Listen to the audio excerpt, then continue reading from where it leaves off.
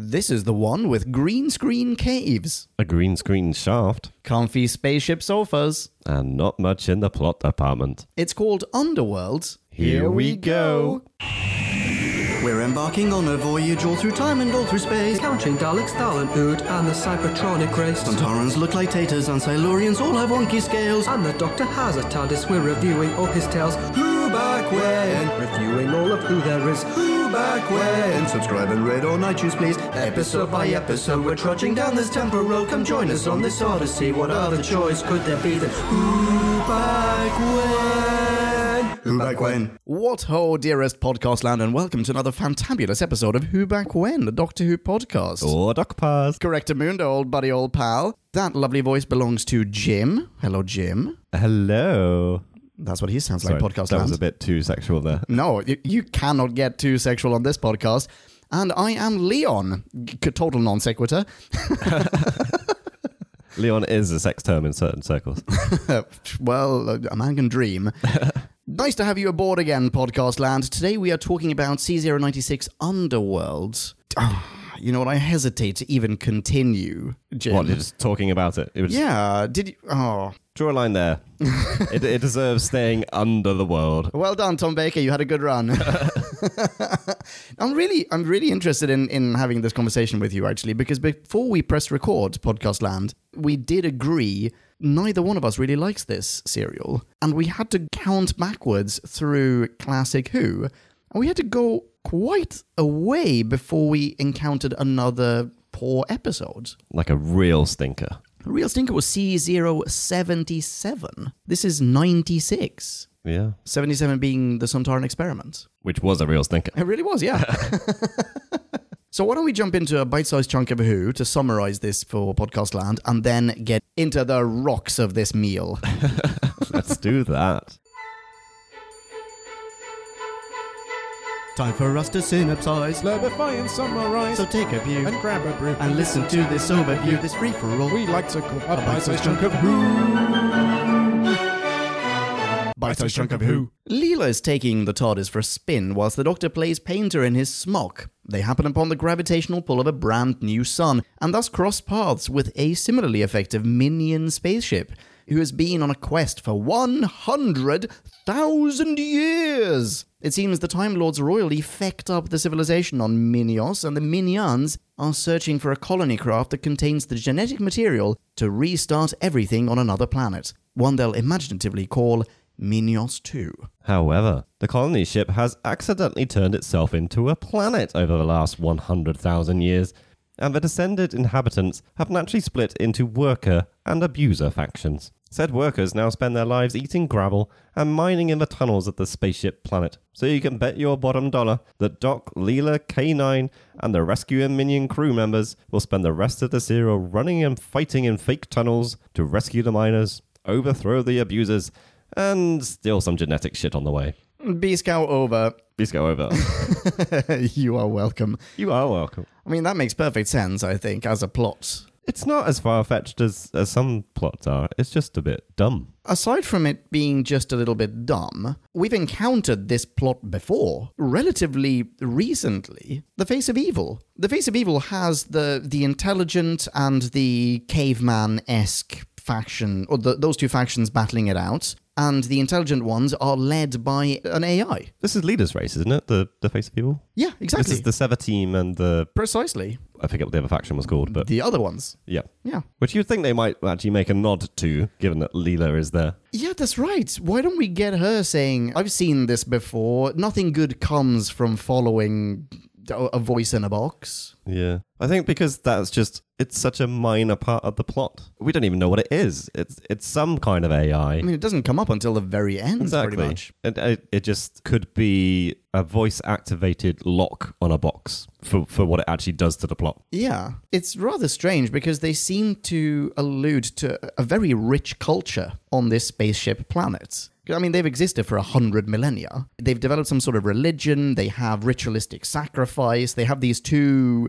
factions, including one that's very sophisticated, but seems perfectly content living in caves. And it's not until we get that sacrifice scene that we even hear that female voice coming from the wall and realize, oh, It's like your onboard computer or something. Yeah, I'd say even at that point, you don't know that voice is really controlling everything. And to be honest, even by the end of it, I wasn't convinced that voice was really controlling everything. Oh, really? What is the motivation of that AI? What I dubbed space helmet heads, but you dubbed something else? Knobheads. Yep. Yeah. Which are really called seers. I also have questions about them for you. Are those their heads? Most of them just wear hoods. And then they remove the hoods and they're just, they're humans underneath effectively. They're minions. Yeah. And then 2 of them remove their hoods and their heads they're like Lord Buckethead. Yeah. I took it that, because aren't all the hoods shaped like those heads? Like, it looked to me like it was... Yes. Everyone could be a potential seer, but until you take the hood off, you didn't know which one was a seer. So what is a seer? I have no idea. Are they meant to be robots, or are they meant to be people? Are those just helmets, or have they replaced their heads with something mechanical? I assumed there wasn't anything else underneath it, but I had no idea what it was. And to be perfectly blunt, I didn't care. Yeah, no, right. But that's another... that appears really late in the game, and it's never explored. I think, from my point of view, there is one interesting part to this serial, which is incredibly underdeveloped, but has potentially a massive impact on the rest of Doctor Who, which is the fact that the Time Lords are involved in this civilization prior to the events we see. That's very true, yeah. To the extent where... I don't know I can't recall exactly how it played out in the episode, but I genuinely thought these minions had been gifted regeneration because they used that phrase. They use the phrase, and we've never encountered anyone else who has done anything even remotely similar. Yeah. The individuals they meet on the spaceship have been around for 100,000 years. Yeah. And they've had at least 1,000 regenerations each, they say. Yeah. We even get to see it. It looks fantastic. We do, which is not a Time Lord regeneration, though, as we often see it, because it's the same person. That's true. This is a device. There's a machine that regenerates them. Yeah. It's more a rejuvenation. It's exactly. Resetting to a younger self sort of thing. But it's a fair point. They're the only other race that we've encountered who have this kind of technology or this habit. And they've also encountered the Time Lords at some point, or the Gallifreyans. What are the odds that both of those coincide with no connection? Yeah, I don't know. The Wikipedia entry actually says explicitly that they retained this as a Time Lord gift, Oh, right. Which okay. I do not recall in the episode. No, nor I. But maybe that's something that's then been added to the lore in novels or where have you. Potentially. That's a pretty big deal, the fact that there is another race out there that lives like the Time Lords live. That's true. Never explored. Yep. Not only did they have dealings with the Time Lords, but the Time Lords, as mentioned in the B-Scout, they destroyed their civilization. They either blew up their planets or led to technology being developed that destroyed their planet and whatever. They caused this terrible dispersal of minions and this 100,000-year mission or quest. And when those 2 groups meet in the very beginning, as in when Doc and Leela meet the minions, at least one of the minions, Herrick, I think his name is, whatever, not Eric. I kept thinking his name was Eric, but it's there's definitely a name of Herrick. Yeah, so Herrick, he wants to murder the Doctor. Oh, yeah. He's not happy with that. He's a Time Lord. The Time Lords, they are the reason we have been suffering for millennia. They are the reason we are de facto homeless as a species. Yeah. And then they just drop that completely. It's never explored. That's an incredible political and cultural tension. That is a clash in a very confined space, and they do nothing with it. I actually slightly disagree. I think that that plays out a bit better than you have surmised it.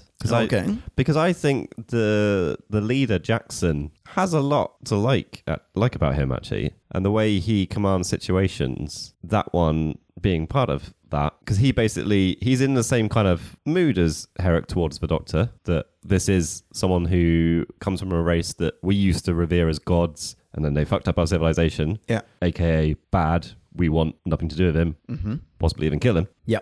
But then they're in a dire situation, and the Doctor is saying things that sound like he can help and get them out of it. That's true. I think actually at this point, maybe I can't remember if the Tala has collapsed, and it's more about saving her. I can't remember if the ship's in trouble or if Tala's in trouble, but Doc is saying the right things to sound like he can actually help and is willing to. He's saying, I am a doctor. Yeah, and Jackson takes advantage of that. And I don't think he isn't necessarily going, okay, everything's forgiven, but he's making use of the tools in the situation, sort of thing. Okay, you know what? That is a fair point. But once Tala has been rescued, and once they are on the planet, and once, once they're no longer dependent upon the Doctor, surely they would return to the grudge that they have held for 100,000 years. On top of which, they haven't met any Gallifreyans for at least 100,000 years. Well, that's true. Wouldn't they go, oh, we thought we'd never see you again. You are the enemy that ruined everything and then buggered off for 100,000 years, and now you're suddenly just here. How arrogant are you? Yeah, I mean, this is Herrick's reaction. Herrick is really pissed off. Yeah, but they also then he stops it. They don't recognize the TARDIS noise, which That's true. I love that bit actually in the very beginning. Where does that sound come from? Does it come from inside, from outside? Yeah, this is why I don't totally hate this, because I actually kind of like that crew. Yeah, I think me too. I think Jackson in particular. Yep. He has a lot of good dialogue. The actor does very well with it. And I actually prefer Herrick. I think Herrick, both of them are great, but Herrick is the more interesting one, I think. it's possibly a more interesting character, but I think it takes something to write where you command a situation, and there's a load of sci-fi stuff thrown in a lot of the dialogue as well. But Yeah. it's all kind of like giving out commands. It's like stuff's moving forward. And every time that happens, it feels totally believable, unlike a lot of other things that happen in this serial. That's very fair. Basically, as soon as they get to the planet spaceship thing, the whole thing just breaks down and nothing is ever recovered. But the opening bits where it's just the crew and the TARDIS team. Yeah, I think the premise is actually really good. It's a serial that has so much, it shows so much promise. It looks great. It's an interesting premise, just giving us this backstory about the Time Lords, as you said. I find the concept of the inherent gravitational pull of the spaceship drawing little particles and turning it into a planet, I find that wonderful. In fact, it looks so good in the beginning when the same thing is about to happen to them. Yeah. Doesn't that look fantastic? It's beautiful. I mean, you know what I mean. It's beautiful in the sense that someone made this in a closet somewhere in the BBC building. But it is really interesting until you realize, oh shit, they're just ripping off themselves now. They're ripping off the Face of Evil, and they've done it better themselves. Yeah. And then obviously lacking budget, lacking script. I mean, how long are these scenes of just people walking down corridors? And Or how repeated are these scenes Yes. of people walking down exactly, corridors? those reprises in the very, very beginning of end of part 1 and beginning of part 2. That's like a full minute and a half just repeated. I think I actually got a note in episode 4 where it's the third time I noted with the same shot of guards walking down Yeah. a tunnel. So walking down a tunnel, we also get the son of the older gentleman in the one of the slaves Yeah. who ducks down a tunnel and then heads right out of frame. We get to see that at least twice as well. Yeah, it's not the only thing that was repeated, but I made a note of that one just because it's like across multiple episodes, and it's suddenly the third time. It's just like, Yeah. Just a quick aside, Oh, let's hear it. those tunnels are god awful. You mean the green screen or blue Yeah. screen, what have you? Yes, you looked this up. It is in fact blue screen. It is blue screen, yeah. But I told us to stick with green screen because Yeah, it's fair enough. It's the term people know. Yeah, I agree. Technically, actually, what is this called? It is called color separation overlay. Just rolls off the tongue, doesn't it? Yeah. Do you mean chroma keying? I think this might predate chroma key. I don't know. Yeah. Or it's I thought a chroma key worse is just, technology. I mean, they key out a color anyway. Yeah, basically. I mean, the technique of it is the same, but Yeah. I think there's various different technologies to do it. Things have moved on since the 1963 grey screen technology. No, sorry. Recycling an old joke. Yeah, sorry. I cut you off there. I've heard that the reason they did it is because it's cheap Yep. and it looks fucking cheap. It looks terrible. Did you also find that you were wondering why they picked this serial for the month in which they had no money? I mean, aside from the fact that they're really good at finding locations. Yeah. You could probably have shot much of this in the quarry where they shot so much else. But on top of which, why not choose this time in the season when they have no money? Why not choose to go to Dartmoor this weekend, you know? Of all the weekends you chose not to go to Dartmoor, this is the one. Yeah, it's interesting. I guess there must have been a tipping point in the 70s where technology can come to the rescue, or maybe someone's just pioneering it and saying it's cheaper even though if it isn't cheaper. Could it be that the audience in the 70s saw this and were just flummoxed by how incredibly advanced it was. I'm prepared to put my neck out and say no.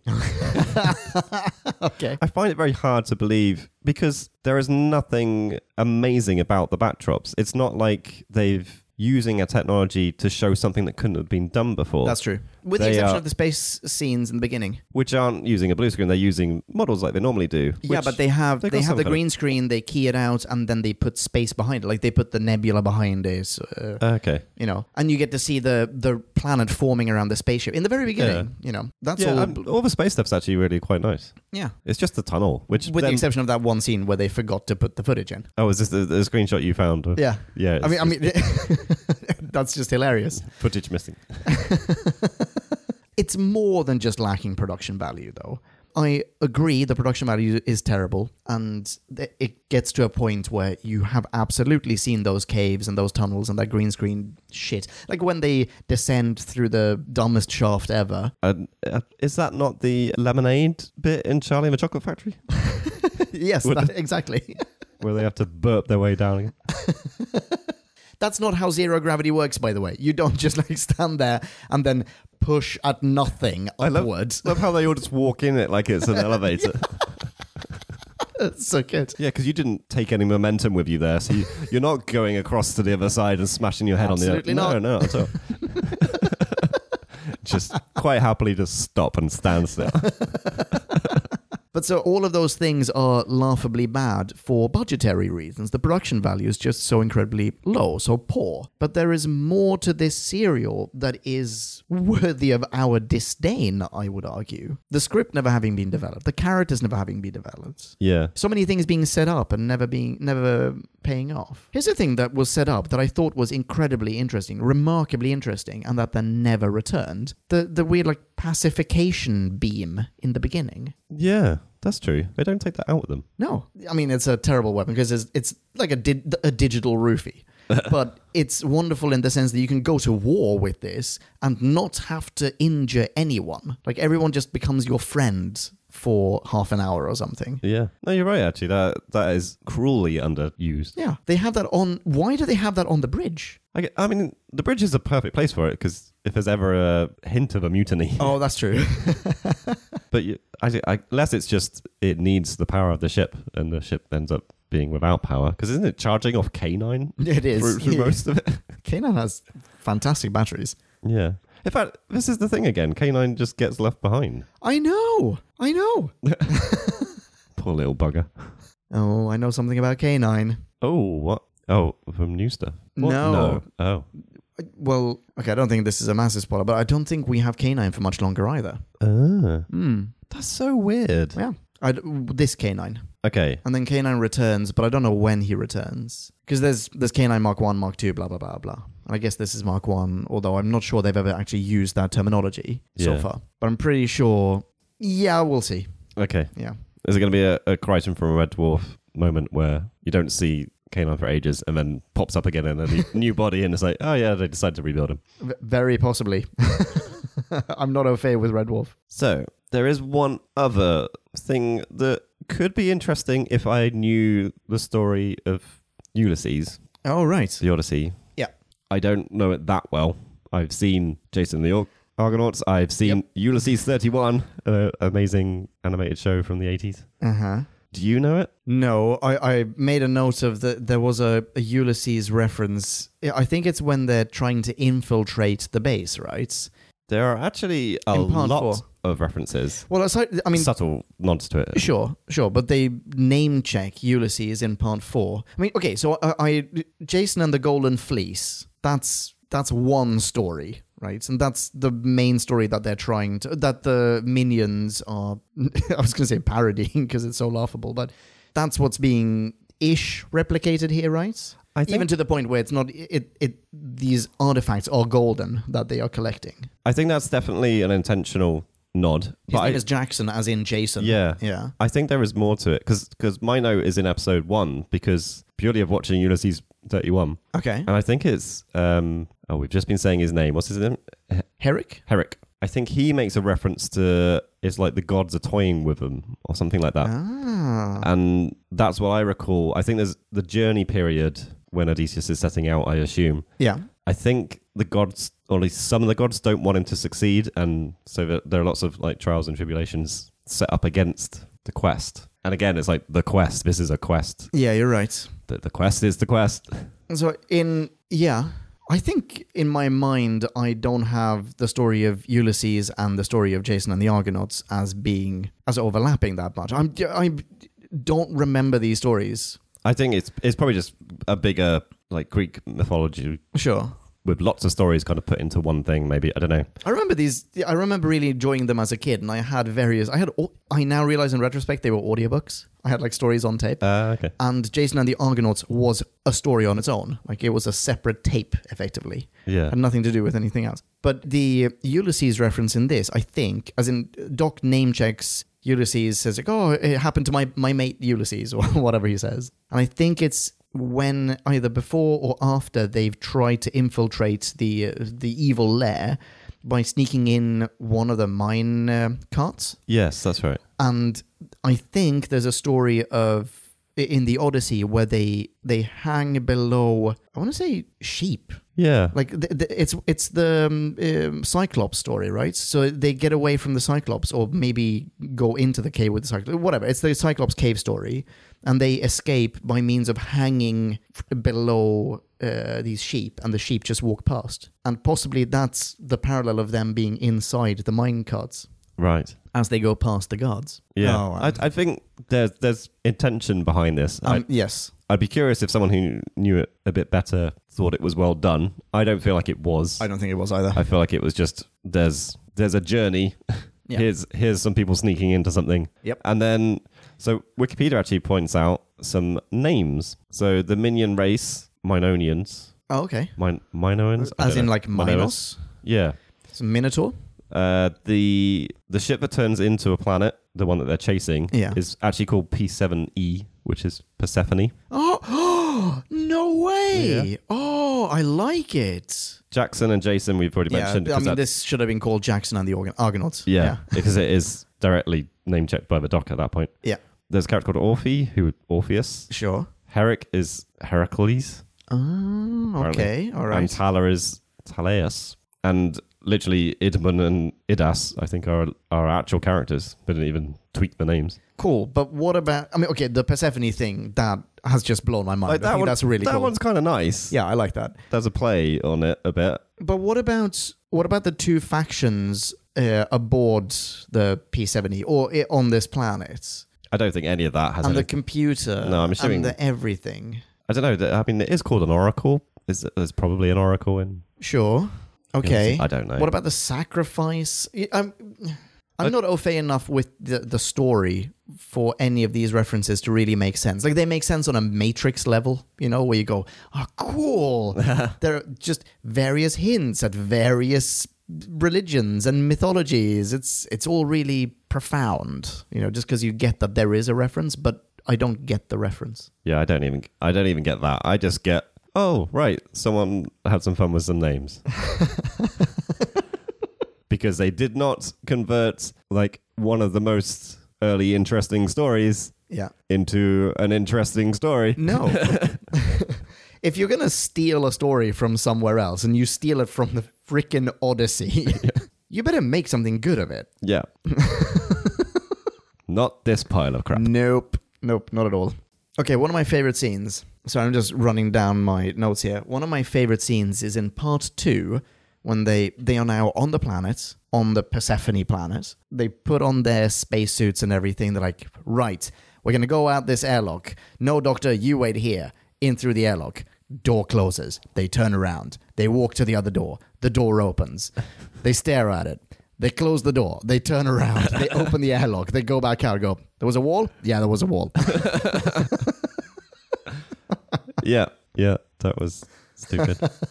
I loved it. I've just had a random thought, which I can't remember. Is this why I thought the knobheads look like space helmets? Because actually they look like the crew's space helmets. Do they wear the same ones? I'm going to look it up. That's a super good point. I'm going to open up part 2 of this and find that wonderful scene. No, they look similar, but they are not the same ones. Okay, so I found the scene. There you go. Ta-da. They have one window in Yeah, front. it's the same size and shape, though. It's different detail. Yeah, they are also bell ends, Yeah. but they are different bell ends. I mean, I'm Okay, assuming they use yeah. the exact same prop to manufacture both helmets. But just no explanation of... No. Because that almost seems intentional. Like we're meant to get some kind of connection that a change has happened over 100,000 years from that space helmet to whatever these seer things are. Yeah. But we don't know the connection. We don't get a hint of a connection. It's just, no, okay, those props look similar. Yeah. Bleh. That's what I say to that. Yeah. Okay, something else just dawned on me. So I was thinking, okay, wait, are they wearing these helmets because they need to, maybe they're sort of gas masks because they keep gassing everyone? So, but wouldn't it have made more sense? Sorry, this is the stream of consciousness in my brain, but wouldn't it have made more sense for them also to have had a pacification ray? Yeah, that And would to have be... used that to create devotees over the course of 100,000 years. Yeah, that would... Or to subdue the workers. Yeah, exactly. Yeah. Yeah, much better than gassing them. Yeah, you either make the minion people do your bidding or make the workers do your bidding. Mm-hmm. Or both. Or both. The minion people that really don't do a hell of a lot, and one of them... Wait, who? The Black Hoods. Okay, yeah. The really ringing some Ku Klux Klan bell people. Yeah. Like There are also white seriously- hoods. Yeah, by the way. What? Oh, yeah, no, you're right. Yeah. There are. Yeah, like this is a little dodgy ground for the BBC to be treading here. Sure, but I mean, they're not the good guys. They are not. So I think in that sense, if they're making a statement about that, then at least they're on the right side of that statement. True. Yeah, the bad guys are the KKK. Yeah, they're all a bit crap. And there's one of them in particular is the worst actor by a long shot in this serial. Oh, which one's that? Like, I don't think you even ever see his face. He's just like, it feels like one of the crew just got shoved into a hooded costume because they were an actor short. I don't know. I thought once that Tom Baker was wearing a hood, or that he was voicing one of them, by the way. I think I had that brief thought with the very first person, and then I think carried that's on it, talking in a fact. bit, and I was like, oh no, it's not. Oh, okay. So I feel like maybe just it ran out of money to the degree where they had to recycle actors on set. I mean, maybe he just found his accent properly, and I was fooled. Right, okay, Herrick. What is Herrick's deal? So he has now spent 100,000 years on this quest. The quest is the quest. And now he seems bloodthirsty. The first time he encounters another person, Yeah. instead of going like, oh my goodness, I've been hanging out with those dweebs for 100,000 years. Finally, I can have a conversation with someone. He murders them. To be fair, no, they shoot him, and he just bounces it back with his shield. Yeah, okay, fine. I quite actually like that. Okay. And then he... It's like, shoot at me? No, fuck you. Then he... We're both elbowing Yeah, in we've the got- air with our fake shields. Oh, I really like that. That was very good. And then he also drops this freaking totally badass John McClane one-liner into the radio. When the guy goes, on the radio, he's like, guard number two, come in, guard number 2, or whatever. He's like, guard number 2's on break. But what is his deal? Because then towards the end, they have to cross this bridge to get to the sacrificial chamber, Yeah. which is actually just the same set from the beginning repurposed to be the Persephone. It's great, by the way. When they're done with that, he's just like, no, this is what I came for. Leave me. I'm going to stay here and just kill as many as I can and die in the process. Yeah, I don't know where that came from. I think it's the more interesting part of this serial. It's one of the more interesting parts Yeah. of the series, which, just like all the other interesting parts, gets neglected. Yeah. I mean, it seems really weird that they've been without contact with any outsiders this whole time, but instead of, rejoicing at contact with anyone, because it seems like they haven't been in touch with any aliens whatsoever for 100,000 years. Yeah, there's no detail given to suggest that they have been. Exactly. It was certainly not someone who is a fellow minion. Yeah, I mean, this is a note I have. So in episode 2, before they have any understanding, as far as I was aware, of what to expect from this planet spaceship, Yeah. they see a camera and hide from it. Like, they are there to find... To make contact with them. Yeah, to Yeah. find their colony spaceship and to get their genetic stuff. Like, why are they hiding? Exactly. It's like... It's a very good question. It's already set up for them to be fighting these people. And it's Exactly. Why not just wave at the camera and go like, we're here Yeah. here to rescue you. It's like, you need to bring out your dignitaries to greet us. Not the, oh, where's the army? Oh, shit, we're going to have to kill everyone. Yeah. Bring out your dignitaries. Yeah, roll out your red rock carpet. Yes. I don't know. I could have missed something, but I don't think you missed anything. Which is just terrible writing. Yeah. They hide. They meet one person. They kill him. Yeah. I mean, the same can be said for the minions on Persephone, on that planet. They've also been without any contact with the outside world, yet they don't... Oh, with the exception of the slaves. I guess the slaves, they're like, oh my goodness, the gods have arrived. But the dudes who are in charge, why don't they go... Wait, the stories were all true. We might be able to get out of here. Or at the very least, we're going to make... We've never had any visitors. We finally have visitors. We can have a conversation. You know what? I think you've hit on, actually, unexpectedly, the biggest plot hole in this whole thing. Is the lack of understanding of why people seek power. Okay. So these minions and these knobheads and the Oracle have the power. What are they doing with it? You've made the point already. They do nothing. Yeah. They're collecting fuel. Yeah. To do what? To do what? I'm assuming just to keep the AI going. And like they take a whole bunch of rock, they process some of it into granola or whatever, and then the rest of the rock they process because it's radioactive. They process it into fuel, presumably just to feed their god, who is this AI. And it makes no sense. And when they seem content towards the end to have Jackson and the Argonauts just leave and explode somewhere in space, meaning they know that there is a way off this planet. True. But they don't want to leave. They want to stay there because if they stay there, they can continue to subjugate the slaves into making more granola and rocket fuel for them. I mean, did we miss... No. Like the no, we behind didn't. one door Nope. was the orgy room, and they were there with like big screen TVs and all the sex Made of toys rock. they could think of, and There's an elliptical made of rock. It's like a rotating bed made of rock.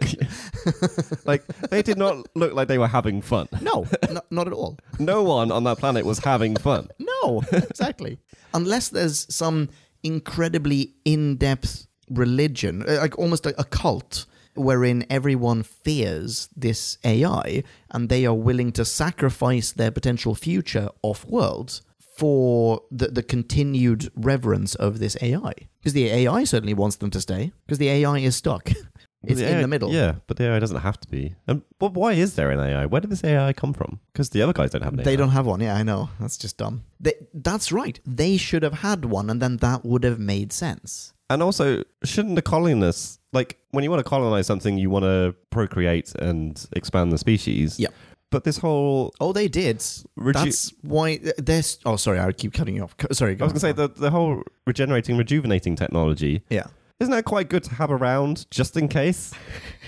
You know, Yeah, have they been colonizing a planet is going to be tough. They haven't been doing... Or have they been doing that? There's no indication they've been doing that. That's true. This seems to be a normal inbred society, as we were hinting at. Yeah, but I mean, they're mega inbred. Yeah. If they have a crew that is, let's say, roughly the size of the crew of the whatever the first ship is called, i.e. 3 or 4 people... Wait, is it 3? It's 3 people, isn't it? It's 3 people, and over 100,000 years, they have just been boning and boning until they now have enough people to fill a small to medium-sized office. That's a lot of inbreeding. Yeah. Yeah, I don't want to contemplate that, really. We only meet one woman on this planet, by the way. I mean, there's Tala... She speaks, though. She does, yeah. That's a kind of little plus point. Yeah, no, well done, BBC. And the AI is voiced by a woman. She is. And then there's Tala. Oh, and then there's Leela. Obviously, there's Leela. Yeah. Aside from that, it's a sausage fest, including people with sausages for heads. But there are children in this. The slaves have kids. In fact, in part 4, one of my notes is, did we have to see that kid's blue pants? Oh, is this when Doc picks up someone? Yeah, to show that he's heroic. Yeah. I like that scene in general. I did not need to see the kid's pants. Also, the kids' pants they're just super duper blue. So they really stand out, you know. It's like the rest of everyone's outfit is made out of a sack of potatoes. Yeah. And then there's something that's clearly been made, you know, like bought at Marks and Spencer. I think it tells you everything about this production. Is like, sorry, Tom, when you grabbed the child, you flashed their underpants. Can we film that again? Those underpants, aside from being wholly inappropriate on screen, really don't look like they come from Minios. Yeah. Nope, no one even contemplated No, it. we're not going to do it. Are we going to air part 1 without having included the green screen footage? Yeah, go ahead. Yeah, just go with it. Yeah, whatever, it's fine. It's already on its way there. This part of space is green. Someone sneezed on that camera. How do you feel about Leela in this?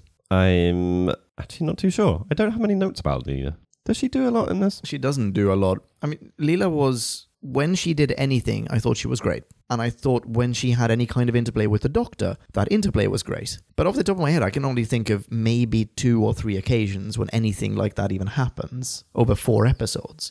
So it's woefully underused. Yeah. There's one wonderful little scene of their interplay when the original crew, sorry, the crew that we see first, or whatever, Jackson and the Argonauts, they go into the Persephone planets. Doc and Leela turn around to go back into the ship, and then they turn back around, look at each other, just sort of nod, and head off on an adventure. And that's lovely. But no, we don't get to see much of her. I mean, sorry, we get to see a lot of Leela, but not in dialogue. No. Not in agency. It's Doc and Leela actually staying together a bit more. I guess that's the thing. She didn't get a little side story. Yeah, I guess so. Which is where traditionally her character tends to stretch her legs and get more agency and stuff. Yeah. Sorry about the noise. I'm pouring myself a drink.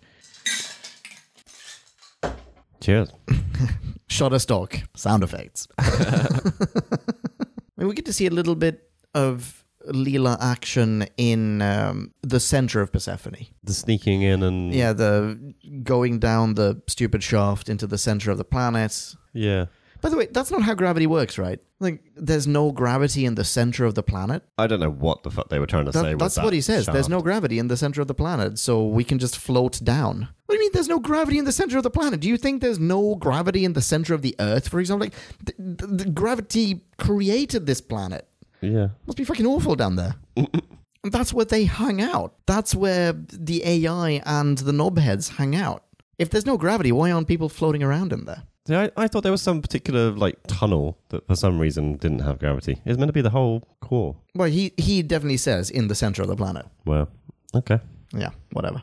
Whatever, Doc. Okay, but so we get to see a little bit of Leela action in that scene. And obviously, I mean, we even start this serial with a lot of Leela agency. She is piloting the TARDIS. She knows exactly which switches to flip, and she has a really nice rapport with K9 as well. Like, she gives K9 a little peck. Yeah, no, it's really nice to see her kind of at home. It's a shame that immediately then there's a problem. Yeah, that's true. But that's not necessarily her fault. No. I mean, that's just space. But it's good to see that she's been given that responsibility, and Absolutely. she, I think it wouldn't be expected that she could have dealt with the situation of a nebula or a sun Whatever forming it or is. whatever it is. Yeah. Pulling the TARDIS to a stop and then having to deal with it. Yeah, exactly. Yeah. I think it's just a very underwhelming thing all round. Doc isn't particularly good. Leela isn't particularly good because they're not given the chance to be. I guess I agree. Yeah. K9 similar, we also said. Criminally underused. Yep. I like that K9 printed a map for them. Oh, yeah. That was pretty nice. I also like that later on we get to see that exact same map on the wall of the Sears office. Oh, was it? I didn't spot that. They just like straight up reused that prop. Someone spent a long time drawing Half a labyrinth. sort of tree thing. Yeah. Or they stole it from McDonald's. Oh, yeah. Okay, can I jump into a tiny bit of trivia? You may have seen this as well. A few reviews now. We have been calling upon your Star Wars expertise. Did you see this? Allow me to read from the trivia. Okay. According to production notes, the recently released Star Wars Episode 4, A New Hope, 1977, influenced certain aspects of production, especially when it was learned that the film would be released in the UK 10 days before Underworld was scheduled to air. 10 days before. So that's interesting because I had noted that we are now in 1978. Oh, yes, yeah. But the first one is the 7th of January. Yeah. It's terrible that people had to wait so long here to see Star Wars, by the way. But, yeah. So people have got to the cinema. They've seen Star Wars. They're like, man, I want to go into space. I want to see everything that has to do with space. How cool is it to go into space? Jedis and Siths and oh my God, it's so cool. It's very exciting. Boom. This shit. Why is that dude walking in a line along a fake tunnel. Yeah. You know, one of the worst things with the green screen was that they just didn't give a shit about the fact that they had made a prop that is forming the background of the green screen Yeah. that had like rock formations and different levels. Yeah, and people just walk straight. Yeah. Like there's one particular scene where I think someone is already in frame. Yep. And the guards are walking in from the left, sort of diagonally in from the left. And they look like they're just walking in midair. It's just pathetic. Yeah, no one cared about this serial. No. But okay, they will make up for that in the next one. The budget is, we're definitely going to see costumes. I remember costumes. Ooh. And I know where this takes place, so I know that there will be costumes. So I think in terms of budget, I think they're going to compensate. Maybe it's because the next serial is already in pre-production and they're like, oh, Jesus, so more costumes. Make more outfits and props, you know. Because this was actually filmed in October. Was this filmed? Because I think normally around this time of Classic Who, I think maybe they've jumped out of it a little bit. But they used to always film pretty much in sequence, didn't they? And not long before airing. Is that right? Yeah, exactly. I think we had a moment quite some episodes ago where we encountered the first kind of, or one of the first kind of flipping around of episodes because they'd filmed them in one order, decided to air them in a different order. But I wonder if this is going to become a more current occurring thing. Well, I just looked it up, and this actually, it was filmed. Let's see, one second. The last classic was The Sunmakers. This was filmed right after Image of the Fendal. And so, is that 2 episodes ago? 2 or 3? No, two serials ago. Image of the Fendal. But the one after this is, in fact, The Invasion of Time. So Sunmakers is the one that's out of sync. Sunmakers was probably filmed beforehand, like before Image of the Fendal even. Oh, I see. They filmed Image of Fendal, Underworld, Invasion of Time. Invasion of Time, and somewhere Sunmakers the Sunmakers before then happened. at some point. Yeah, Yeah. exactly. Okay. Who knows? Yeah. So they were just a bit ahead of production, I suppose. Sure. Which makes a lot of sense. Like I don't know why Rather than the other way around. So. Yeah. I don't know why you'd be filming something just before. Maybe I got that wrong. Maybe they didn't used to do it. No, I think you are right. I think they used to do that a lot. But just to go back to the Star Wars thing. Like, Yeah. Sorry. I'm very curious. There's got to be a point, like we've said before, that even though it didn't come out in the UK, like the production crew may have People must have got seen it. wind of stuff. Right? You've seen the trailers at least. Anyway. Of course, yeah. But there must be a tipping point where it really starts to be a factor. Has someone been influenced? Has someone taken an idea? Has someone looked at the effects that are now possible and changed things? Yeah. But I don't think we hit it in this serial, that's for sure. No, in the serial. Even though, I mean, you did point out that the beginning, this is before we press record, you also pointed out that the opening sequence is a little Star Trek-y. Yes, and It's perfectly, very, very true. I wanted to revisit that as well because let's hear it. When we were talking about the fact that the Time Lords had totally fecked up the Minyos civilization, Minyan civilization, whatever it is. Yeah, the minions. The Doctor refers to how the Time Lords, basically it predated the Time Lords adopting a policy of non-intervention, which is not basically the Prime Directive. Yes, yeah, you're right. So not only is it a kind of pan across space, expecting to hear space, the final frontier, and then the TARDIS appears rather than the Enterprise, we then get a reference to the Prime Directive about the main group of people in the show. It seemed very Star Trek-y to me at the start. It does, yeah. I 100% agree with you. Speaking of opening scenes, I really like the scanner, the completely new scanner screen that shows up in the TARDIS in part 1. I don't even remember it. Like the TV screen that just suddenly pops up, or pops down rather. Literally 1 minute into episode 1. Okay. How the TV screen on which they see the nebula or the sun or whatever it is. It kind of models not the TV that you have at home in the 70s, but maybe the TV that you're now able to envision having seen more sci-fi, because like William Hartnell's Doctor also had a scanner and it was just a teeny tiny TV, like the big CRT thing. Yeah. I like it. It's very good. Nice. And as we're talking about technology, Tala uses a pocket calculator to determine the odds of success. I really enjoy that. Oh yeah. It's like, hey Tala, what are the odds of us getting out of here? Wait, let me just calculate that. Beep boop beep beep boop beep boop beep boop on a handheld little pocket calculator. She's sitting in front of a computer. For a brief moment, because she doesn't say anything immediately. Like, the camera flips to her, and she's just going blah, blah, blah. I was thinking this... So on an iPhone. Yeah, exactly. It's like, she's just not paying attention. Like, someone's going to have to shout at her again. She's just, like, playing Snake. Oh, Miss Snake. Oh. This serial is kind of important in one respect, again, actually. Okay.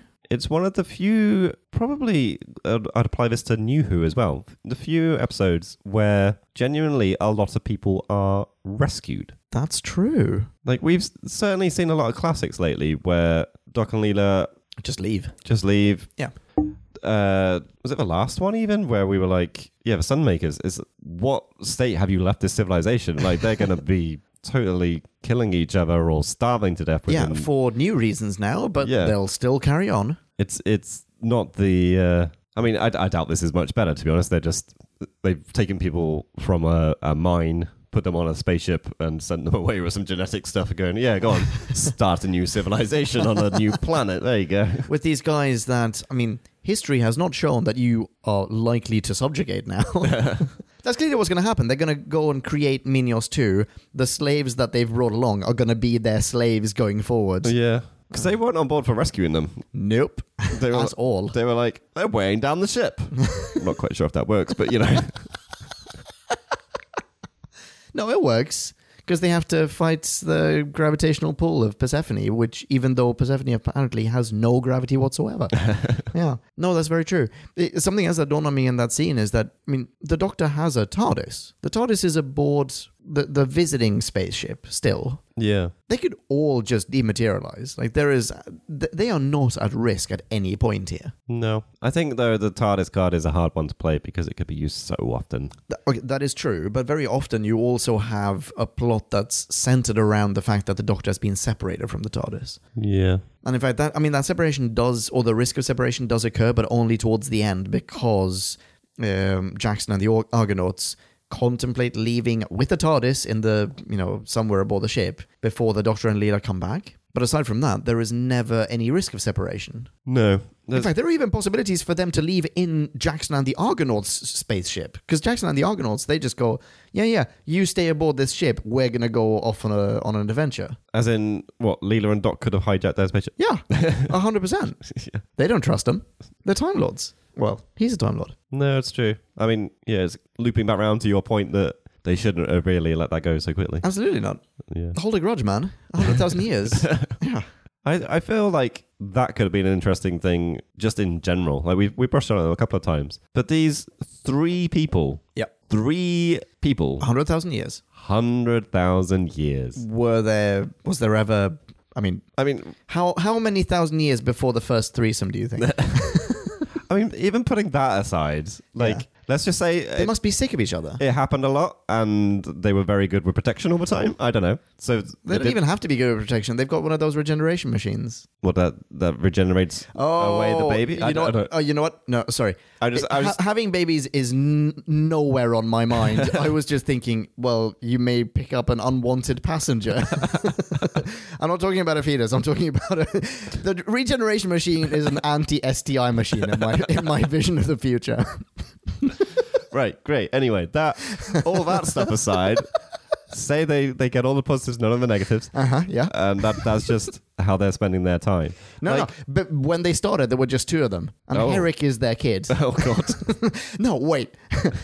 Jackson and Herrick, they were the ones that started off. Tala is their daughter. Huh? There you go. Okay. The air is pretty thin up here on my high horse. But yeah, I mean, realistically, 100,000 years. Like, I have no idea what the Time Lords do. Like, I'm not sure if it's clear. I mean, they have a life outside of work. Yeah. I mean, okay, you occasionally have to go into an office. Are you pleased if you have to work overtime? Like, are you pleased if you have to stay in the office an extra hour, let's say? I generally don't let it happen, but, okay, but when it has happened, no. Yeah, so now imagine, just close your eyes and imagine that you have to stay in the office an extra 100,000 years. How do you think that would make you feel? Stabby, stabby, kill, kill. Yeah. No, this quest would never, ever reach a happy conclusion. Like, maybe this is the untapped potential of the pacifist gun. That they're using it like... Constantly. Like a spliff at the end of a day or so. Yeah, they just lean back in there. self-medicating with the pacifist gun. Yeah, lean back in your cockpit sofa with a pacifist gun. I love that they just have like sofas. That's their cockpit.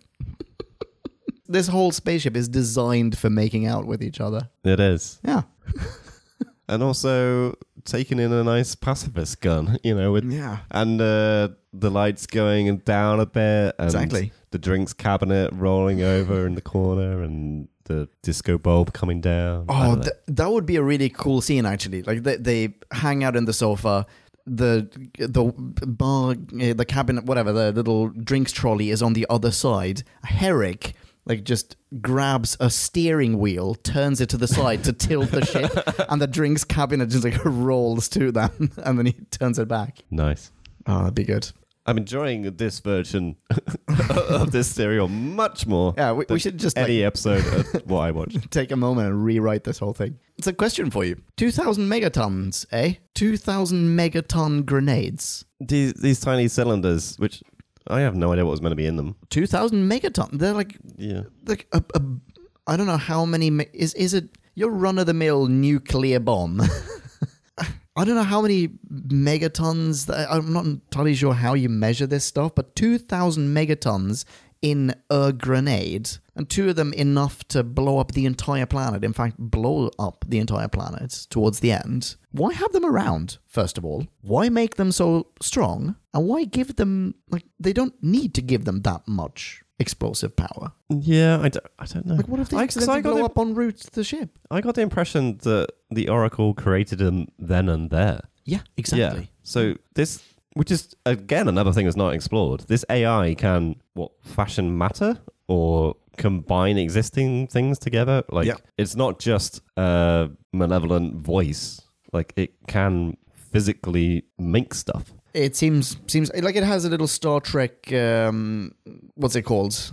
Not regenerator, whatever. The thing that they use for food, for example. I know what you mean. I also can't think of a name. So they have that, and she just makes an insanely huge bomb. Yeah. 2,000 megatons. So I just looked it up. Most powerful nuclear weapon ever detonated had a yield of 50 megatons. Wow. So there's 2,000 megatons, and there are two of them. Wow. To kill 3 people. On one spaceship. On one spaceship. Why not just give them, here's an idea, give them a regular grenade.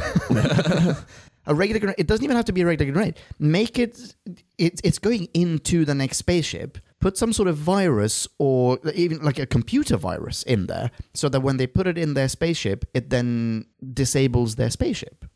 Disables life support or something. Yeah. Don't put the equivalent of every bomb on the planet in a grenade. It's just really dumb. It is incredibly dumb. It makes me incredibly upset. And also, don't put it in something you can't then detect. Yeah, exactly. She can't even detect them until they go back in. Which is nonsense. Total nonsense. I don't know. The idea that this AI... It's not very clever. Can manufacture stuff out of thin air and maybe all the sensors are broken. But then can't dispose of them? No. I love that they just all stand there.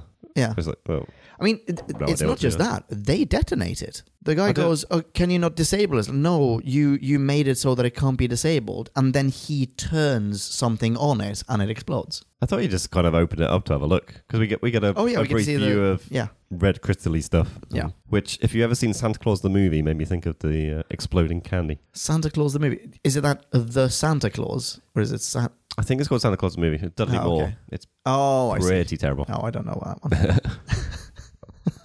They make candy fuel for the sleigh, and it overloads and blows up. I was thinking of what's his name, Tim Allen, the one with Tim Allen. Yeah, which is also not great, by the way.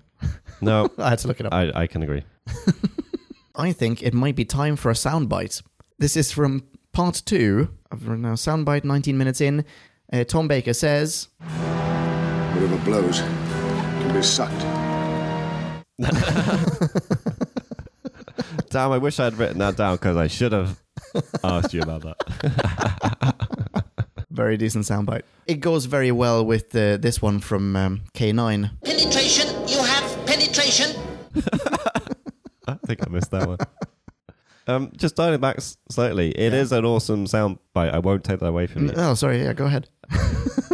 Is it not a bit nonsense, though? Whatever blows can suck, or whatever sucks can blow. Like, I feel like that's not true.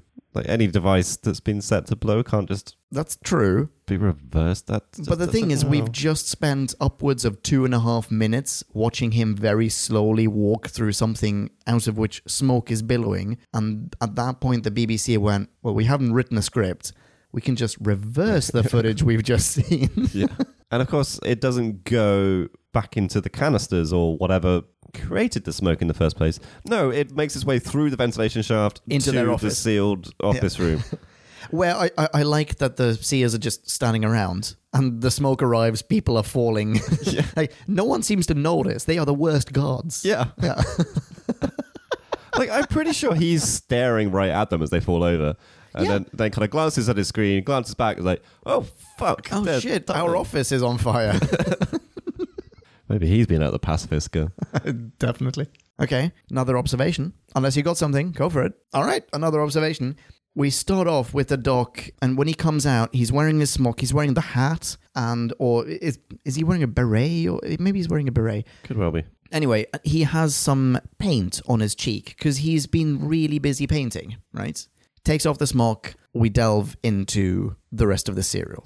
Now, let's jump to part 4. The quest is the quest, everything, happy ending, blah, blah, blah. The bad guys have exploded. Everything's great. Doc is now going to put his smock back on and return to his painting. He puts the smock back on. He has the same paint on his cheek. Seriously? Those are clearly 2 scenes that were shot back to back because he had the smock around. Oh, dear. Yep. I think I've just given up at this point. I made a couple of notes about, here we go, is a direct reference about Ulysses. Doc's trying to explain it all. Yep. Series over. What? Sorry, no. The series isn't over. No. It felt like it was. Yeah. It felt like it's just, no. Series over, you are welcome. Yep. Yeah. All right. I can only think of one more thing to say here. I feel like there's possibly one thing that should be said, which I don't know if Go for it. is your point. No, I don't think so. Go for it. But we haven't really talked about the son and father who Oh, yes. Let's do it. who are the tertiary characters that we're meant to give a shit about. Yeah, but don't really. No. That guy, the older gentleman, he seems like the oldest person on the planet. Yep, I'd give you that. He's had a lot of fun in the past. They're all his children. Terrible. I mean, the son is not particularly interesting, I find. He's a doofus. Yeah. He's meant to be the link that we get to the TARDIS team to care about this Yeah, exactly. put upon He's like an civilization. injured puppy. He shows up, his ankle is bleeding. Yeah. The doc heals him, thus earns his trust, and now, slowly but surely, he'll have a little coming-of-age story alongside Team TARDIS. But it's desperately uninteresting. The dad, Igman, whatever, he is a political revolutionary. He's the one who alludes to them having a religion because he talks about this prophecy, but then no one else does. And he is also willing to die for his principles, Yeah, true. right? He's like practically Bravehearting over there. Like, fuck it, you're gonna destroy me, you're gonna murder me, but I'm still gonna tell you that you're being unfair to us. Yeah. But it's also not particularly explored. Well, it's because all of that happens in about 30 seconds. Exactly. So why? Like, I don't know if do we get more time with him? Like, when he's been captured, I feel like his mouth is taped up. Like, He's gagged. Yeah, he's not having a moment to antagonize his No, you're right. his captors or anything. And when he's rescued, I don't know if he gets any dialogue at all after that. Maybe he has a little bit of... He helps them. He's part of the whole Doc and Leela hiding very poorly underneath the blanket. He falls over to be a sort of distraction, but it guess so. isn't really a distraction. I don't know. I wasn't even sure if that was part of the plan. I thought that was not part of the plan and that they fell into a processing machine of some But if sort. that wasn't the plan, what was meant to happen? I have no idea. Like, we see a cart go and Because empty its that's a load. cliffhanger. The cliffhanger is something falls into the processor, right? Doc and Leela fall into the processor, I'm pretty sure. And then, actually, you know what? Yeah, I think this is a fucking plot hole, dude. I think they fall into the processor. That's the plot. That's the cliffhanger. We're meant to go like, oh my goodness, a whole week until we find out whether they die, whether they're turned into granola. I think the cliffhanger of episode 3 is... So, yeah, you're right. We've seen some stuff from the previous carts empty into something. Oh, okay, yeah. And then they're in the car under a sheet with old guy pushing them. I mean, they're not even under a sheet. Doc and Leela are both peering out from underneath the sheet. Yeah. Yeah, sorry. And then, yeah, the old guy slips and they're left going on their own towards the same point where the carts spill their load. Right, yes. But I don't understand. Like, it's on a very clear track. Yeah, exactly. And there's about 3 feet left of it. What are you going to do? I don't know what the alternative was. It's not like they were going to diverge it and go, no, this way to the Citadel, you know. Quick a distraction. So, yeah. Let's off-road. Let's take this thing off-road. Yeah. Actually, this serial in general had terrible cliffhangers. It is really pants. They just were nothing at all. I don't know if I would have carried on watching if we weren't reviewing it. Okay. I had prepared a rating for this. I've just changed the rating a little bit. Not for the better. Oh, yeah. Yeah, right. Old gentleman. He's about to be sacrificed. Mm-hmm. So he's now down inside Persephone, inside the control room or the cockpit, Hey-o. whatever. Oh, yeah, he is deep in Persephone, gagged and everything. Hot. And he's about to be sacrificed. By the way, the setup of the sacrifice with the candle that they pull up and it's burning a rope. That's then going to cut the rope. That's going to allow the sword to swing down. I started looking up the sword of Damocles. It was the only thing that jumped into my head. Oh, yeah, okay. But I didn't get to the bottom of whether that is a direct reference or not. You know what? I felt like it was just... Cool. Right, they thought it was cool. Fine. But that's not what I'm getting at here. He is about to be sacrificed in front of an audience because the AI wants the other slaves to see him, right? And the AI even asks, because the AI apparently does not have cameras around. Like, there's no CCTV. So the AI asks, is there an audience? Yes, there is an audience. What do they look like? They're really scared. Good. Now, shortly thereafter, we get to see Doc, Leela, and what's his face? The son of older gentleman. Zero gravity-ish swim downwards down this shaft. Now, that chap has never gone that far. He's never gone in there. He even says, like, there are dragons guarding the pathway or guarding the doorway.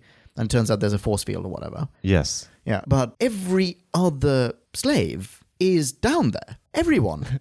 Very good point. Like, literally everyone is inside the cockpit. It's not some secret. They have not chosen to sacrifice him upstairs in their domain, like in the tunnels that they are allowed to inhabit. They have invited everyone into the place that is apparently off limits. And then they just disappear. But they have to travel up the 0G shaft to get back. Maybe there's a main entrance and they're used to going in the main entrance for sacrifices. The main entrance. It's in the center of the planet. Yeah. No, you've got a very good point. Thank you.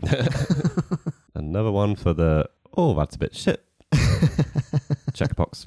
I recently met someone, this is a bit of a non sequitur, but I recently met someone from Blackpool, and I've never been to Blackpool myself. And I asked her, so what's Blackpool like? And she goes, yeah, Blackpool is not very nice. I swear Blackpool must be nice. It can't be as bad as you make it out to be. It's like, no, Blackpool is really terrible. It's like, now I get what she was talking about, because apparently the doctor, like when he's asked about, like, rock being reprocessed to be food, he just goes, yeah, have I ever told you about that time I went to Blackpool? See, I took that as a reference to Blackpool Rock. Oh, I took that to be like, in Blackpool they eat rocks. Ignore what I just said. Well, they do eat rocks. What's Blackpool Rock? So it's rolled up hard stick candy. Oh shit, I had no idea. And then they write the right stuff in it, and it turns from... They write stuff? Yeah, so it's multiple meters laid out of sugar shit. Okay, sounds great. And then they put certain things layered into it so that then they roll it up really, really tight and roll it more and more and more, and it will just get a couple of centimeter long thing at the end of it, and they'll chop it into loads of little sticks that you can take away with you, and it will say Blackpool around the edge of it. Oh, Well, I had around the middle. absolutely no idea. I love that. Yeah. Okay, well, That's, you know what? that's the reference I thought it was. But Well, it could also be that Blackpool is shite. I don't know. I have also not been to Blackpool. no. You are clearly right. Please ignore all that nonsense that I just said. I might trim that a little bit. And now it is time to rate this. Did we love or hate this? Bing bong, hey, la la la la la la. Ratings. So I've written myself some little notes to get through this mini review. Marvelous. The first one, it's pants. So far checks out. I was tempted to leave it there. It's pants, 0.2. I could go with that, to be honest. I think we do need to expand a little bit, though. Why is it pants? Because it's cheap. Mm-hmm. Because it's very dull. Yep. Because the latter plot is an entire recycling of previous classics. You made this point better than I have done. There is so much of it that is underdeveloped or just unexplained because either the writers didn't give a shit or the editors didn't give a shit or everyone didn't give a shit. I don't know. But ultimately, we don't give a shit because it's not explained. Correct. About the only positive thing I think I can kind of get out of it is that I did find the opening bits with the spaceship crew quite interesting. I liked a lot of that interplay. I liked Herrick and not Jason Jackson. In particular, I think Lady Spaceship Crew... Tala. Tala, that's it. You sexist. Lady Spaceship Crew member. As I'm about to go on, was underused. Which is unfortunate. But otherwise, there are some interesting things in those first scenes with just the TARDIS team and the spaceship team, the pacifist gun, all that kind of stuff. Yeah. And then it's all just thrown out the window and fuck knows what happens for the rest of it. So I was feeling generous, actually, when I first wrote down a number. I was thinking, you know what, there's nothing here that's that terrible. It's just pretty bad and lazy. I actually wrote down a 1.5. I had written a 1.5 before we sat down tonight. And I adjusted it in my head as we were talking. And I was basically hovering around the low ones. Now, I must confess, Podcast Land, we had a quick little moment off air because I didn't want to be much higher than Leon on this. I must admit, I like us being on the same page in particular, but also I don't want him to rate this shitter than I would because it's shit. So I decided to, and also the fact that I really can't write positive notes about it. Like it's just dull and crap. So I took it under the 1 and I just left it at 0.9. 0.9. Nice one. I am flabbergasted that you also started off with a 1.5. As did I. That's what I'd written down. Before you even arrived tonight, I'd written 1.5. And maybe halfway through our recording tonight, whenever I said, like, oh, you know, I'm just going to change it. I think I maybe even said that on air. Yeah, I slashed points off it at that point. But yeah, all right. It's okay. 0.9. I like it. That's a solid rating. Here are my bullet points. Ish. As you pointed out, it's cheap. The budget cuts really made themselves felt in this one. And as I said, like, it feels strange that they chose to make this serial when they had no budget. Why not make one that is just set in a dark room, or do something that is set in an office in 1978? But yeah, so for that reason, it shows, yeah, and not just that, the script is also lacking in places, visibly so, given the extended reprises. We already talked about this, the long shots of people walking down green-screened caves and so on and so forth. This didn't have to be a 4-parter; it could very happily have been a 2-parter. The aliens, they're fine, but underdeveloped. I don't know anything about these cultures. I agree with you. I kind of related more to the aliens that we meet in the beginning and the minions, the Jackson and the Argonauts. But the rest of them, yeah, take them or leave them. The evil computer, however, is not fine. In fact, the evil computer is not, pardon the expression, fleshed out. At all, in fact. And ultimately, I couldn't care less about its motivations or this plot in general.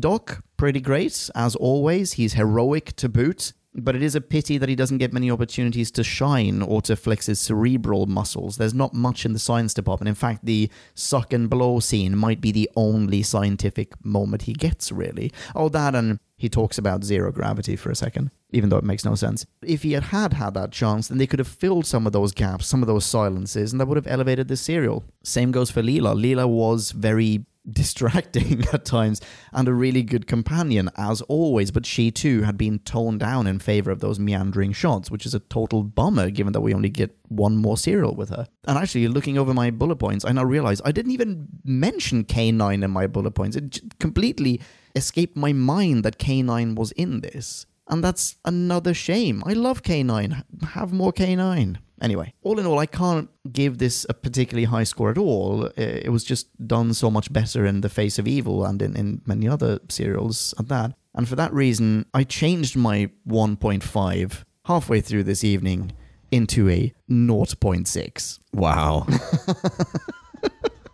Yeah. Cool, great. I'm really hoping that the listener minis that we received aren't like, best serial ever, 4.2.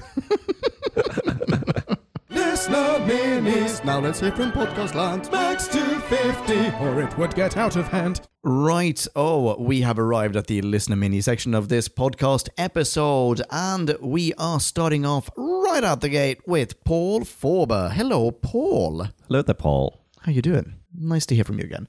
Paul says, Underworld blended a mythological quest with familiar elements. The Doctor, Leela, and K9 joined the Minions' quest for spaceship P7E. After tracking the ship to a forming nebula at the universe's edge, they found the Oracle ruled P7E from the Citadel to which seers were admitted, but not slaves or guards driving them. Minion leader Jackson paralleled Argonaut leader Jason, searching for the Golden Fleece. It hung on a tree a dragon guarded at the end of the world. P7E referred to the underworld's queen, Persephone, and a map showed its layout resembled a tree. The Citadel's force field was called a dragon. Other mythological references included the suspended sword of Damocles. Oh, it is that, okay.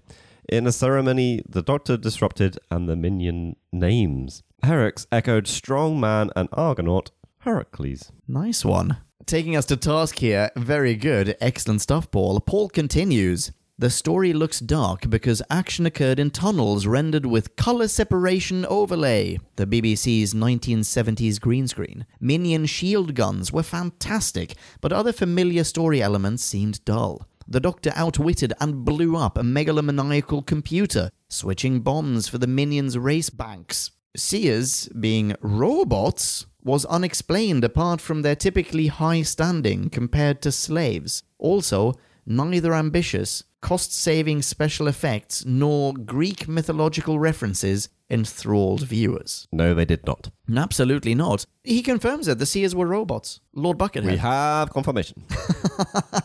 Excellent stuff. Thank you very much, Paul. I am still super curious about your rating, though. Yes, next time. Podcast Land, if you are not Paul, pester Paul for a rating online. Sorry, Paul. Paul can be found at Wordsmith Paul. Good stuff. Thanks very much.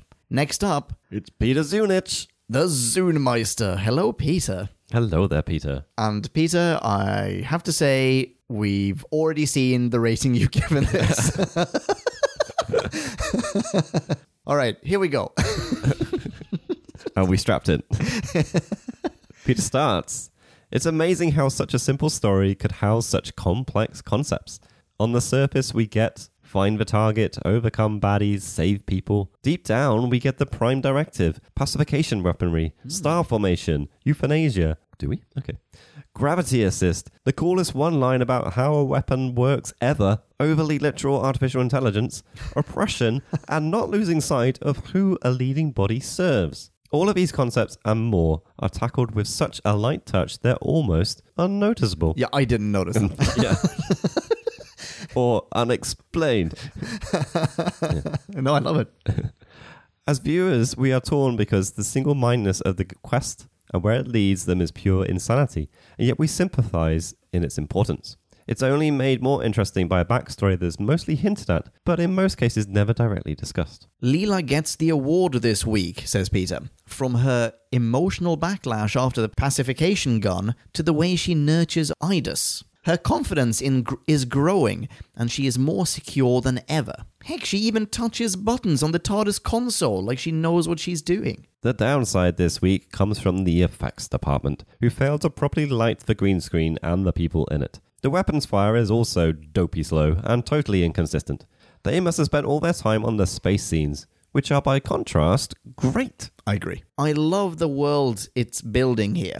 I could go on about this story, but wait for it. The quest is the quest. I'm truly pacified, says Peter. And he gives this, drumroll please, 4.2. Oh my god. Wow. Peter, I think we know the words that are coming. You have a huge heart. All of those things that you said are completely true, but I just feel like that's the potential. That's not what they achieved. That's the potential. But I admire your heart for seeing all of that juicy Doctor Who goodness in this serial. Indeed. Peter is not available on Twitter, but and I'm sure I've said this before, if you're into Minecraft, head on over to Amazon and look for Mindcrafting, and you will find some pretty awesome Minecraft books by Peter Zunich himself. Very good stuff. Lovely stuff. Yeah. Thanks again, Peter. Next up, we've got Michael Ridgway. Hello, Michael. Hello there, Michael. My goodness. So big. Michael this week is starting with some likes. First being, the quest is the quest, is now my fallback argument in meetings when confronted with accusations of my general incompetence.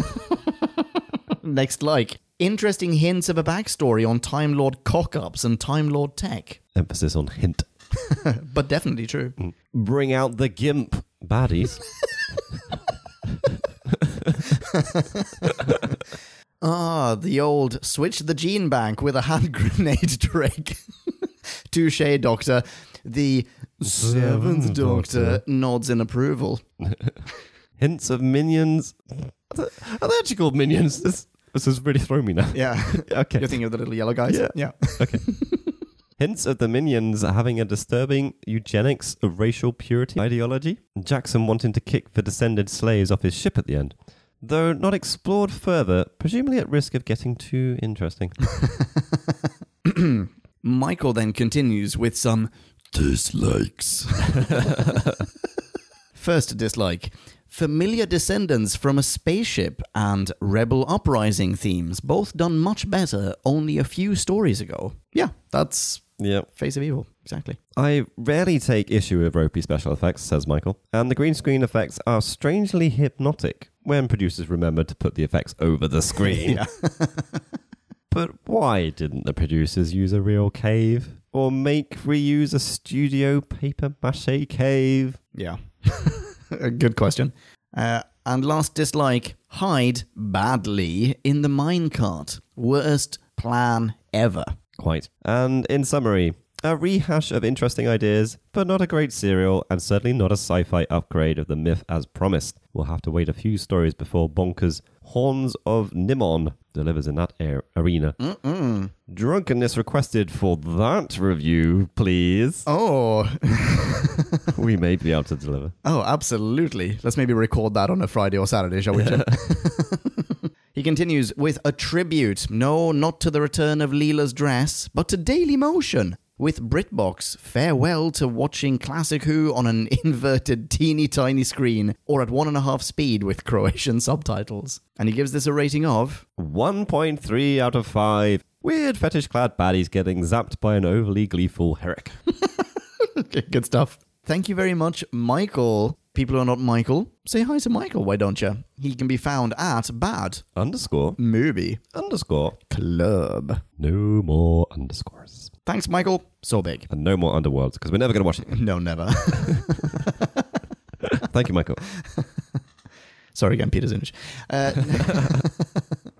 Next up, we've got Daniel, a.k.a. Doctor in Waiting. Hello there, Doctor in Waiting. Hello indeed. And might I say, we've been sipping on some more cherry liqueur tonight, so thank you again. Thank you.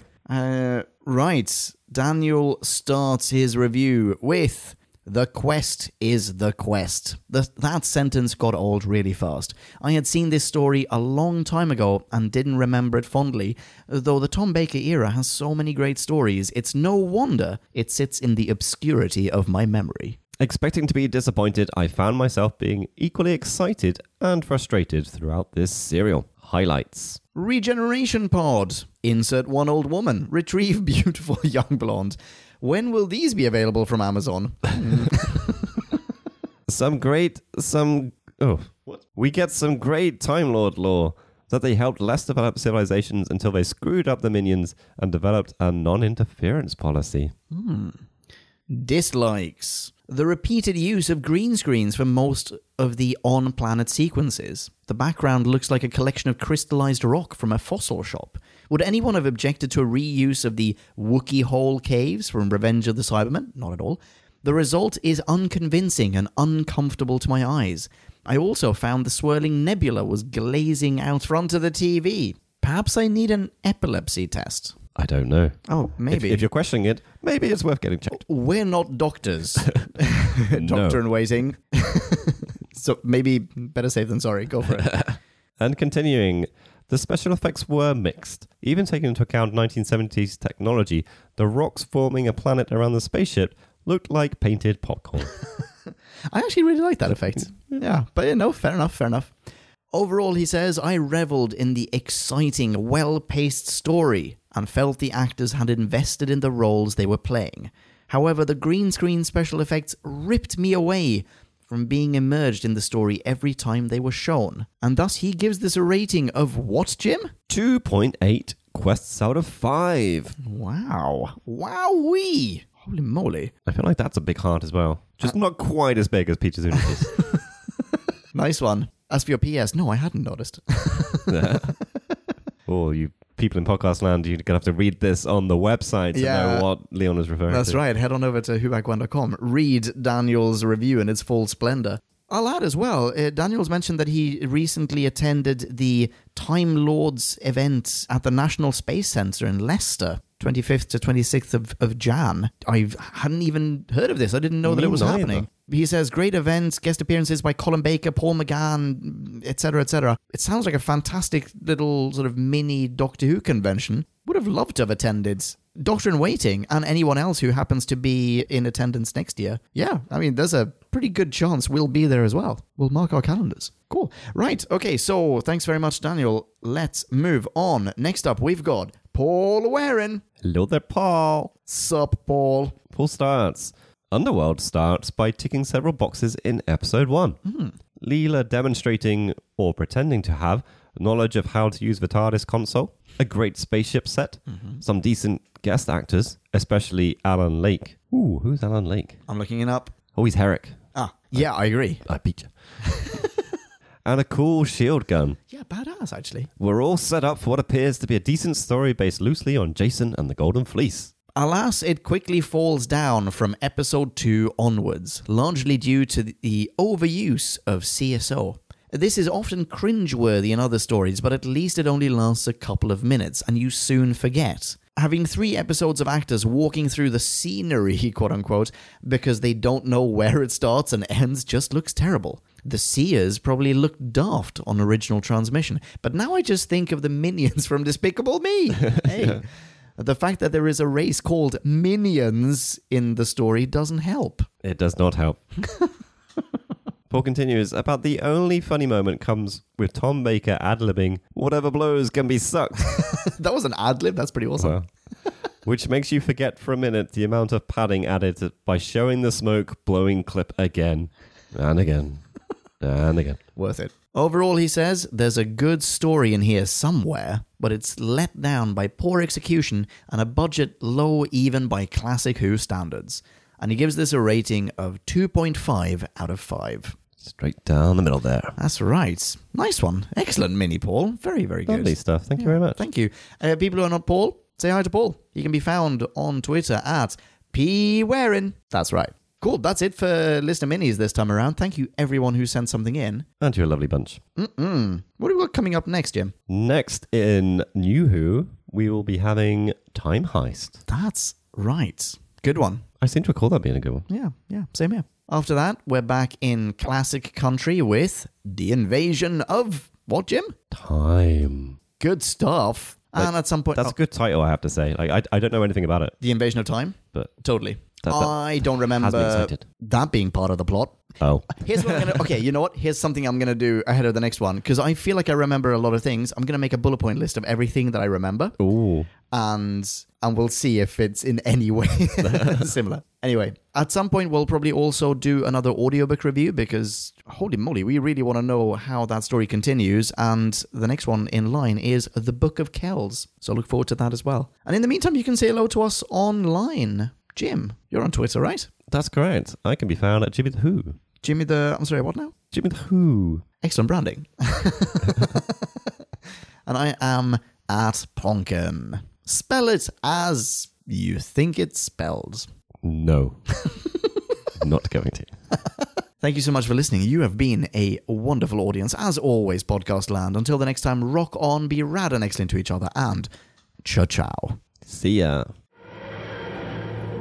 Kablamo! Did you enjoy the show? Then please do what the cosmos compels you to and spread the gospel of Who Back When. Tell your friends. I've got no friends. No problemo, tell some strangers. Hey! Like us on Facebook. That's facebook.com/whobackwhen, all in one word. Are you into Twitter? Awesome! High five us online and we'll high five you right back. You guessed it, we're at Who Back When, all in one word. Check us out on Instagram for behind-the-scenes photos and other Whovian goodness. Watch our videos or even listen to our podcast on YouTube. That's whobackwhen.com/YouTube. Vote us up on Reddit, listen to us on Stitcher, and head on over to our website, whobackwhen.com, where you can submit a review of your own, browse the article archives, and peruse our visual index of aliens, monsters, and more, which increases in kablamos with every episode. And lastly, give us a rating and review on iTunes. It helps our show get noticed and earns you lots of karma points. That's it. Rock on and be rad and excellent to each other. Catch your earballs in our next Who review or bonus episode. Until then, ciao. Who back when?